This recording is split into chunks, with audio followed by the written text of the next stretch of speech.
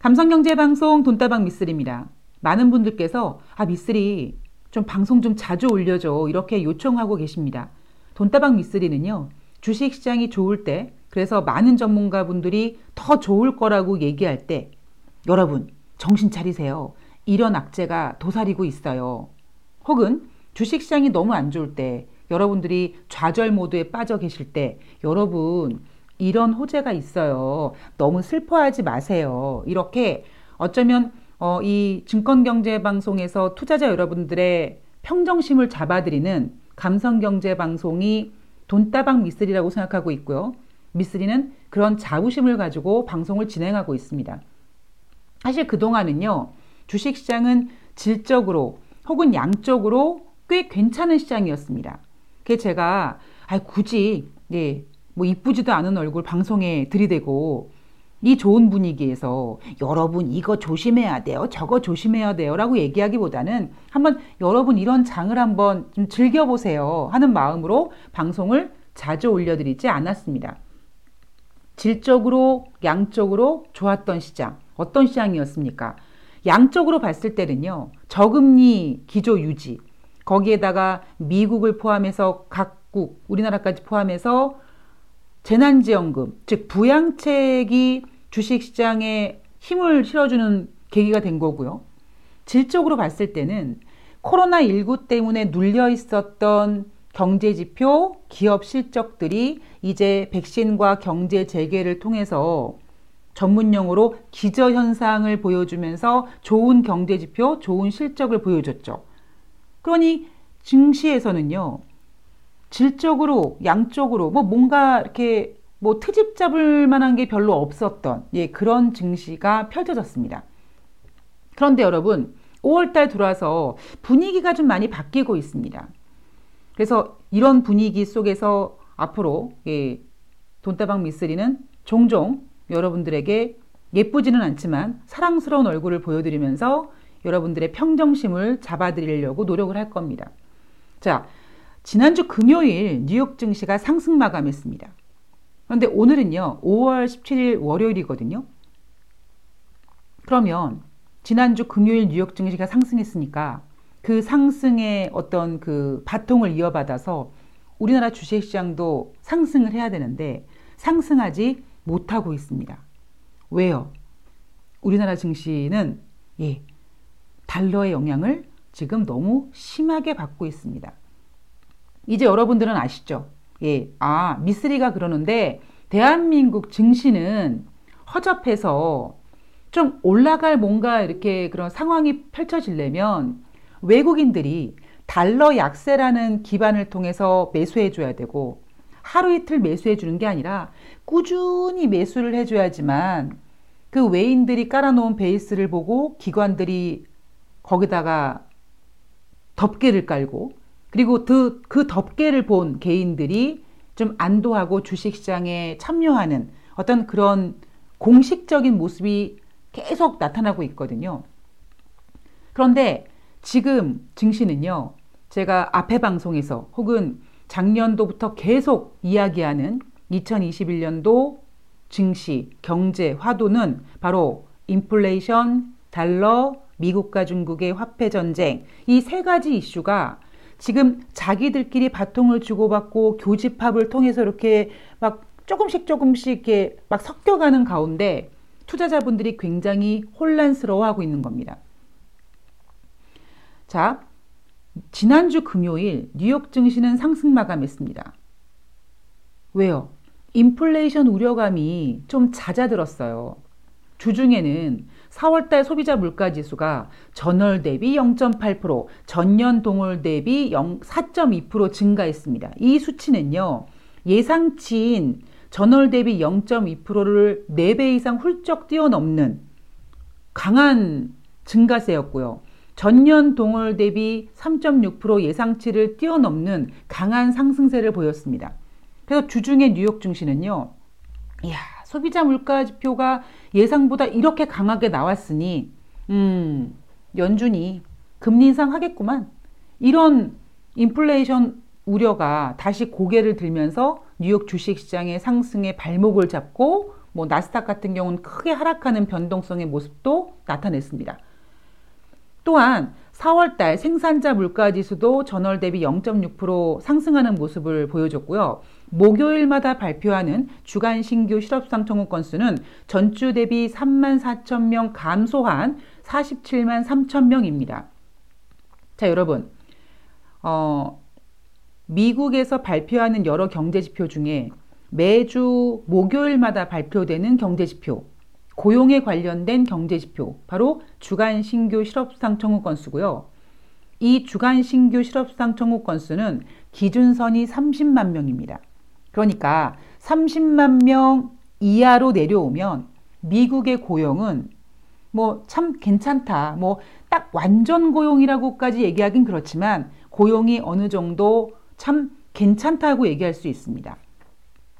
그래서 코로나19가 처음에 미국 전역을 휩쓸 때 신규 실업자 이 청구 건수가 막 70만 명 건을 넘어갔는데 이제는 47만 3천 명까지 내려왔고요. 이제 조만간 30만 명의 그 기준선을 거의 이제 가까워지겠죠. 그 얘기는 뭡니까, 여러분? 이제 고용 지표는 계속 잘 나올 수밖에 없는 겁니다. 물론 이런 얘기도 있어요. 미국에 뭐 계속 뭐 실업급여라든가 재난지원금 주는데 왜 일을 하느냐. 여러분 아시잖아요. 돈은요, 내 주머니에 있는 돈은 오랫동안 머무르지 않습니다. 언젠가는 소비가 돼요. 그 얘기는 결국 뭐냐면 실업상 청구 건수도 그리고 뭐 지원금 이런 것들도 쓸 땐 좋죠. 일하기 싫죠. 그런데 그 돈이 영원히 그들의 지갑 안에 있지 않습니다. 그러니까 언제 시간이 되면 그들은 다시 돈이 없다, 안 되겠다, 일하러 나가야겠다 하고 일자리를 찾게 될 겁니다. 자, 그런데 주 후반에 들어서면서 뉴욕 증시는 오히려 인플레이션 우려를 좀 씻어내는 모습이 나타났습니다. 그 스타트를 내준 게 뭐냐면 바로 4월달 소매 판매입니다. 제가 여러분 한 달 전에 혹은 거의 2달 전쯤에 여러분 3월달 소매 판매는요 무조건 잘 나옵니다.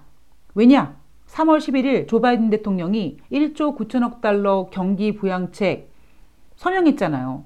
바로 미국인 지갑에 현금이 꽂혔잖아요. 미국인들은 일본인들처럼 저금하는, 저축하는 국민들이 아니라 소비를 해야 되는 국민들이다 보니까 그 돈이 고스란히 이 소비시장으로 흘러들어갔을 거고, 따라서 3월달 소매 판매는 무조건 잘 나온다. 뚜껑을 열어봤더니 처음에는 9.8%라 그랬는데 다시 수정이 됐죠. 10.7%로 다시 상향 조정이 됐습니다. 그런데 4월달 소매 판매는 전월 대비 변동이 없었다고 합니다. 그러니까 3월달 소매 판매가 9.8에서 10.7%로 상향 조정됐으니 어쩌면 4월달 소매 판매는 아주 냉정하게 전월 대비 부진했다라고 보는 게 훨씬 더 맞는 거죠. 뭐 부진했다라는 평가가 좀 맞지 않을 수도 있어요. 그런데 중요한 거는요, 우리가 뭐 재난지원금이라든가 뭐 어떤 그런 부양책 때문에 이 주머니에 들어오는 돈은 꽁돈 같잖아요, 여러분. 그래서 그 돈을요 오랫동안 가지고 있지 않습니다. 당장 주머니에 돈이 들어오면 그것도 꽁돈처럼 느껴지면 그동안 내가 사고 싶었던 거 무조건 사야 되는 그런 소비의 욕망을 갖고 있는 것이 바로 사람이기 때문에 3월달 미국 국민들은 주머니에 들어왔던 그 부양책으로 인한 그 꽁돈 같은 것들을 이제 거의 다 소비를 했을 겁니다. 그래서 당연히 4월달 소매 판매는 3월 대비 냉정하게 평가한 게 부진했던 거고요. 그래서 시장에서는 4월달 소매 판매가 뭐 전월 대비 변함없음, 그리고 미쓰리 평가대로 따지면 전월 대비 좀 부진했음, 이런 해석이 나오면서 인플레이션 우려감을 좀 낮춰졌죠. 여기에다가 4월달 산업생산도 전월 대비 0.7% 증가했는데 예상보다 부진했고요. 그다음에 3월달 기업 재고는 0.3% 증가했다고 하지만 이 기업 재고는 그렇게 인플레이션 우려에 영향을 끼치는 지표는 아닙니다. 그런데 여기서 우리가 하나 주목해야 될 게 뭐냐면 바로 5월달 미시간대 소비자 태도 지수가 4월달에는 88.3이었는데 5월달에는 82.8로 4월달 대비 5월달은 부진했다라는 겁니다. 제가 여러분 계속 말씀드리잖아요. 2월 달에 미국은 한파였습니다. 그래서 3월 달에 발표되는 2월 달 경제 지표가 설령 부진하더라도 여러분들 절대 슬퍼하거나 흥분하지 마십시오. 당황하지도 마십시오. 왜? 너무나 당연한 얘기다. 그리고 그럼 4월 달에 발표되는 3월 달 경제 지표는 기저현상이 없어지는데 잘 나올 수 있을까? 이런 우려감을 뭐가 극복했습니까? 조 바이든 대통령표 1조 9천억 달러 부양책으로 경제 지표들을 이겨냈습니다. 그런데 이제는요, 5월 달 경제 지표들이 발표가 되잖아요. 그런데 미국 국민들은 부양책으로 얻어낸 그 꽁돈, 그 꽁돈 이제 다 소비했고요. 그리고 기업 실적이라든가 이런 것들도 이제 기저현상이라는 뭔가 이런 효과를 다 이제 써버렸습니다. 자, 그러면 주식시장에 재료가 없을 것 같잖아요. 그런데 여러분 잊으시면 안 되죠. 지금 조 바이든 대통령은 인프라 투자 관련돼서 또 어마어마한 부양책의 어떤 진행 상황을 지금 하나씩 준비하고 있습니다. 물론 이런 부양책에는 머니가 필요하고요. 이 머니를 만들기 위해서 국채를 발행해야 되고 또 증세를 하겠다고 하고, 저는 늘 약간 그런 생각을 해요. 인생도 마찬가지지만 좋은 일이 있으면 나쁜 일도 있고 또 뭐 세상에 공짜 점심이 없다 이렇게 얘기하는 것처럼 뭐든지 양날의 칼이라고 생각을 합니다. 경제를 재개하기 위해서 부양책을 쓰는데 그럼 이 부양책은 당연히 증시의 호재인데 이 부양책에 필요한 재원을 마련하기 위해서 국채를 발행해야 되고 그건 또 어찌 보면 채권 시장이잖아요. 그럼 채권 시장에서 과연 이렇게 뿌려지는 국채를 과연 얼만큼 잘 사줘야 되고 뭐 이런 되게 복잡한 지금 상황들이 전개되고 있습니다. 제가 앞에 방송에서 뭐 미국 국채 발행했을 때 외국인들의 수요가 줄어들었다 뭐 이런 얘기 했잖아요. 근데 제가 하나 놓친 게 있는데 그러니까 최근 지금 미국이 발행하는 국채를요, 중국이 그렇게 사주고 있지 않다고 합니다. 결국 그 얘기는 중국이 갖고 있는 달러 외환 보유고가 줄어드는 이유겠죠. 이렇게 이제 5월달 경제 지표를 우리가 볼 때는요, 사실 잘 나오면은 금리 인상이요. 잘 나오지 않으면 다시 이거 경기가 뒷걸음질 치는 거 아니야? 뭐 이런 어찌 보면 양쪽의 그 양날의 칼 같은 아주 이런 아슬아슬한 길을 우리는 걷고 있습니다. 이번 주를 보면은요, 이번 주에는요, 이게 인플레이션을 자극하느냐, 혹은 인플레이션 우려를 좀 누를 수 있는 지표가 발표돼야지만 알겠지만, 5월달 뉴욕 제조업 지표, 그리고 5월달 필라델피아 연준 경기 전망이 있습니다. 그러면 뉴욕 5월달 제조업 지표가 잘 나오면 그동안 쭉 경기 지표가 잘 나왔던 거를 이제 미천 삼아서 또 잘 나왔네? 그럼 인플레이션 우려가. 근데 만약에 못 나오면 금리 인상 안 할 거야. 뭐 이런 안도감이 또 미국 주식시장을 흔들 겁니다. 그리고 이제 5월달 중 후반으로 넘어가면요. 어떤 경제지표가 발표된다고 말씀드렸나요? 주택지표가 발표가 됩니다. 그런데 여러분 주택지표는요. 이미 한 두어 달 전부터 약간 상승세가 꺾이기 시작했습니다. 빌미는 이래요. 너무 경기가 좋아서 수요가 없어서 뭐 판매가 부진했다. 매매가 잘 안 됐다. 뭐 이런 식으로 포장을 하고 있지만 주택시장은요. 이미 어느 정도 좀 이렇게 뭔가 정점을 찍고 금리 인상이라는 이슈를 먼저 소화시키면서 경제지표, 주택 관련된 경제지표가 조금씩 꺾이고 있습니다. 제 생각에는 이번 주 후반부터 발표되는 주택지표에 대해서는 뭐 굳이 인플레이션 우려까지 포함시킬 필요는 없는 것 같고요. 이 5월달 관련된 필라델피아 연준 경기 전망, 그다음에 뉴욕 제조업 지표, 또 하나 5월달 마켓 PMI 지표, 제조업 지표, 서비스업 지표가 얼만큼 잘 나오느냐에 따라서 인플레이션 우려가 또 생기느냐 잦아드느냐 이거에 또 줄다리가 펼쳐질 것 같습니다. 그런데요, 제가 앞서 방송에서도 여러분 올해 화두는요 인플레이션과 달러라고 얘기했잖아요. 그러면 제가 사실 좀 비트코인에 대해서 정말 하고 싶은 얘기가 되게 많은데, 제가 이 비트코인에 대해서 방송에서 다뤄드리지 않잖아요. 그런데 이런 얘기는 해드리잖아요. 미국과 중국이 지금 디지털 화폐 전쟁을 이제 준비하고 있다. 그런데 그러니까 미국에서 만든 디지털 화폐는 아직까지 제작하는 과정에 있고, 중국은 빨리 선점하기 위해서 지금 중국판 디지털 화폐를 열심히 상용화시키고 있다. 그래서 미국은 중국의 그런 행동들을 보고 우리는 뭐 암호화폐 인정하지 않는다, 가상화폐 인정하지 않는다, 이렇게 선을 긋고 있고, 제닛 옐런 재무장관은 그 베이스로 약달러를 원하지 않는다라고 얘기했고요. 그래서 미국은 지금 좋은 경제 지표를 통해서 계속 달러가 올라가고 있고, 우리나라 주식시장은 달러 강세 때문에 지금 못 가고 있는 겁니다. 근데 이 가장 큰 문제는요, 지금은 그래요. 제가 보고 있는 가장 큰 문제는 금리 인상을 할 수도 없고 안 하면 안 되고 이런 상황에 봉착되어 있습니다.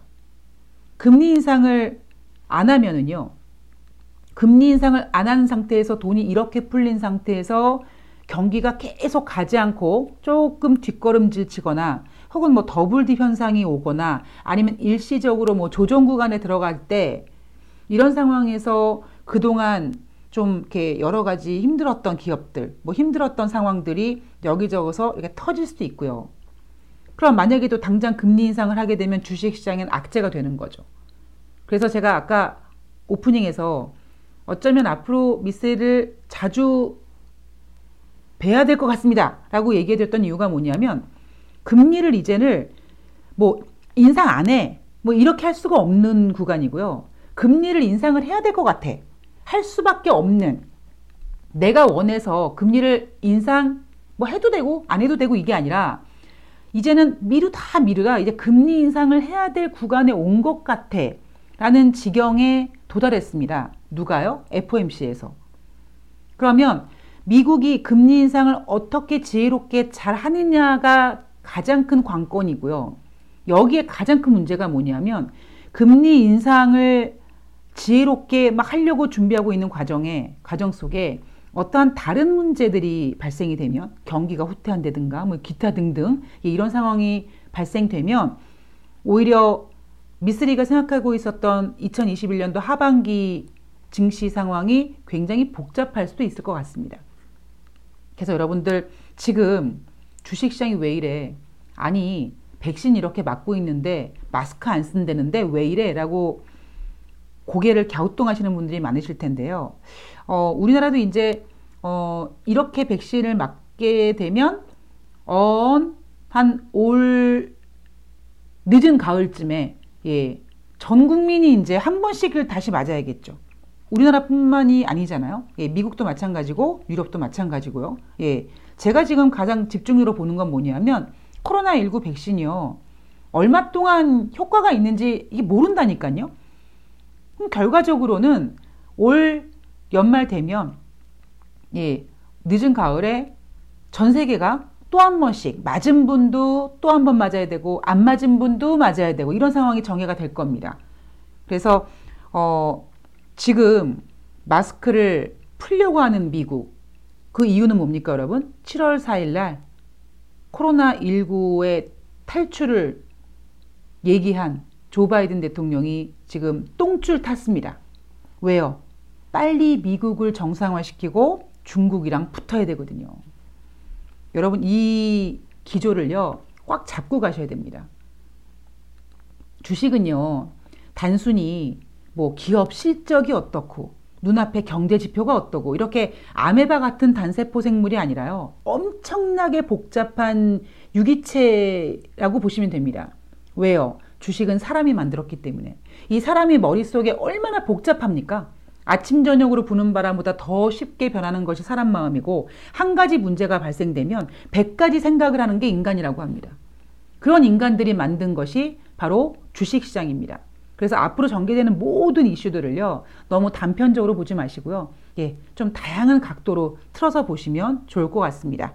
자, 저는요, 또 조만간, 예, 바로바로 찾아뵙는, 예, 모습으로 여러분들께 인사드리겠습니다.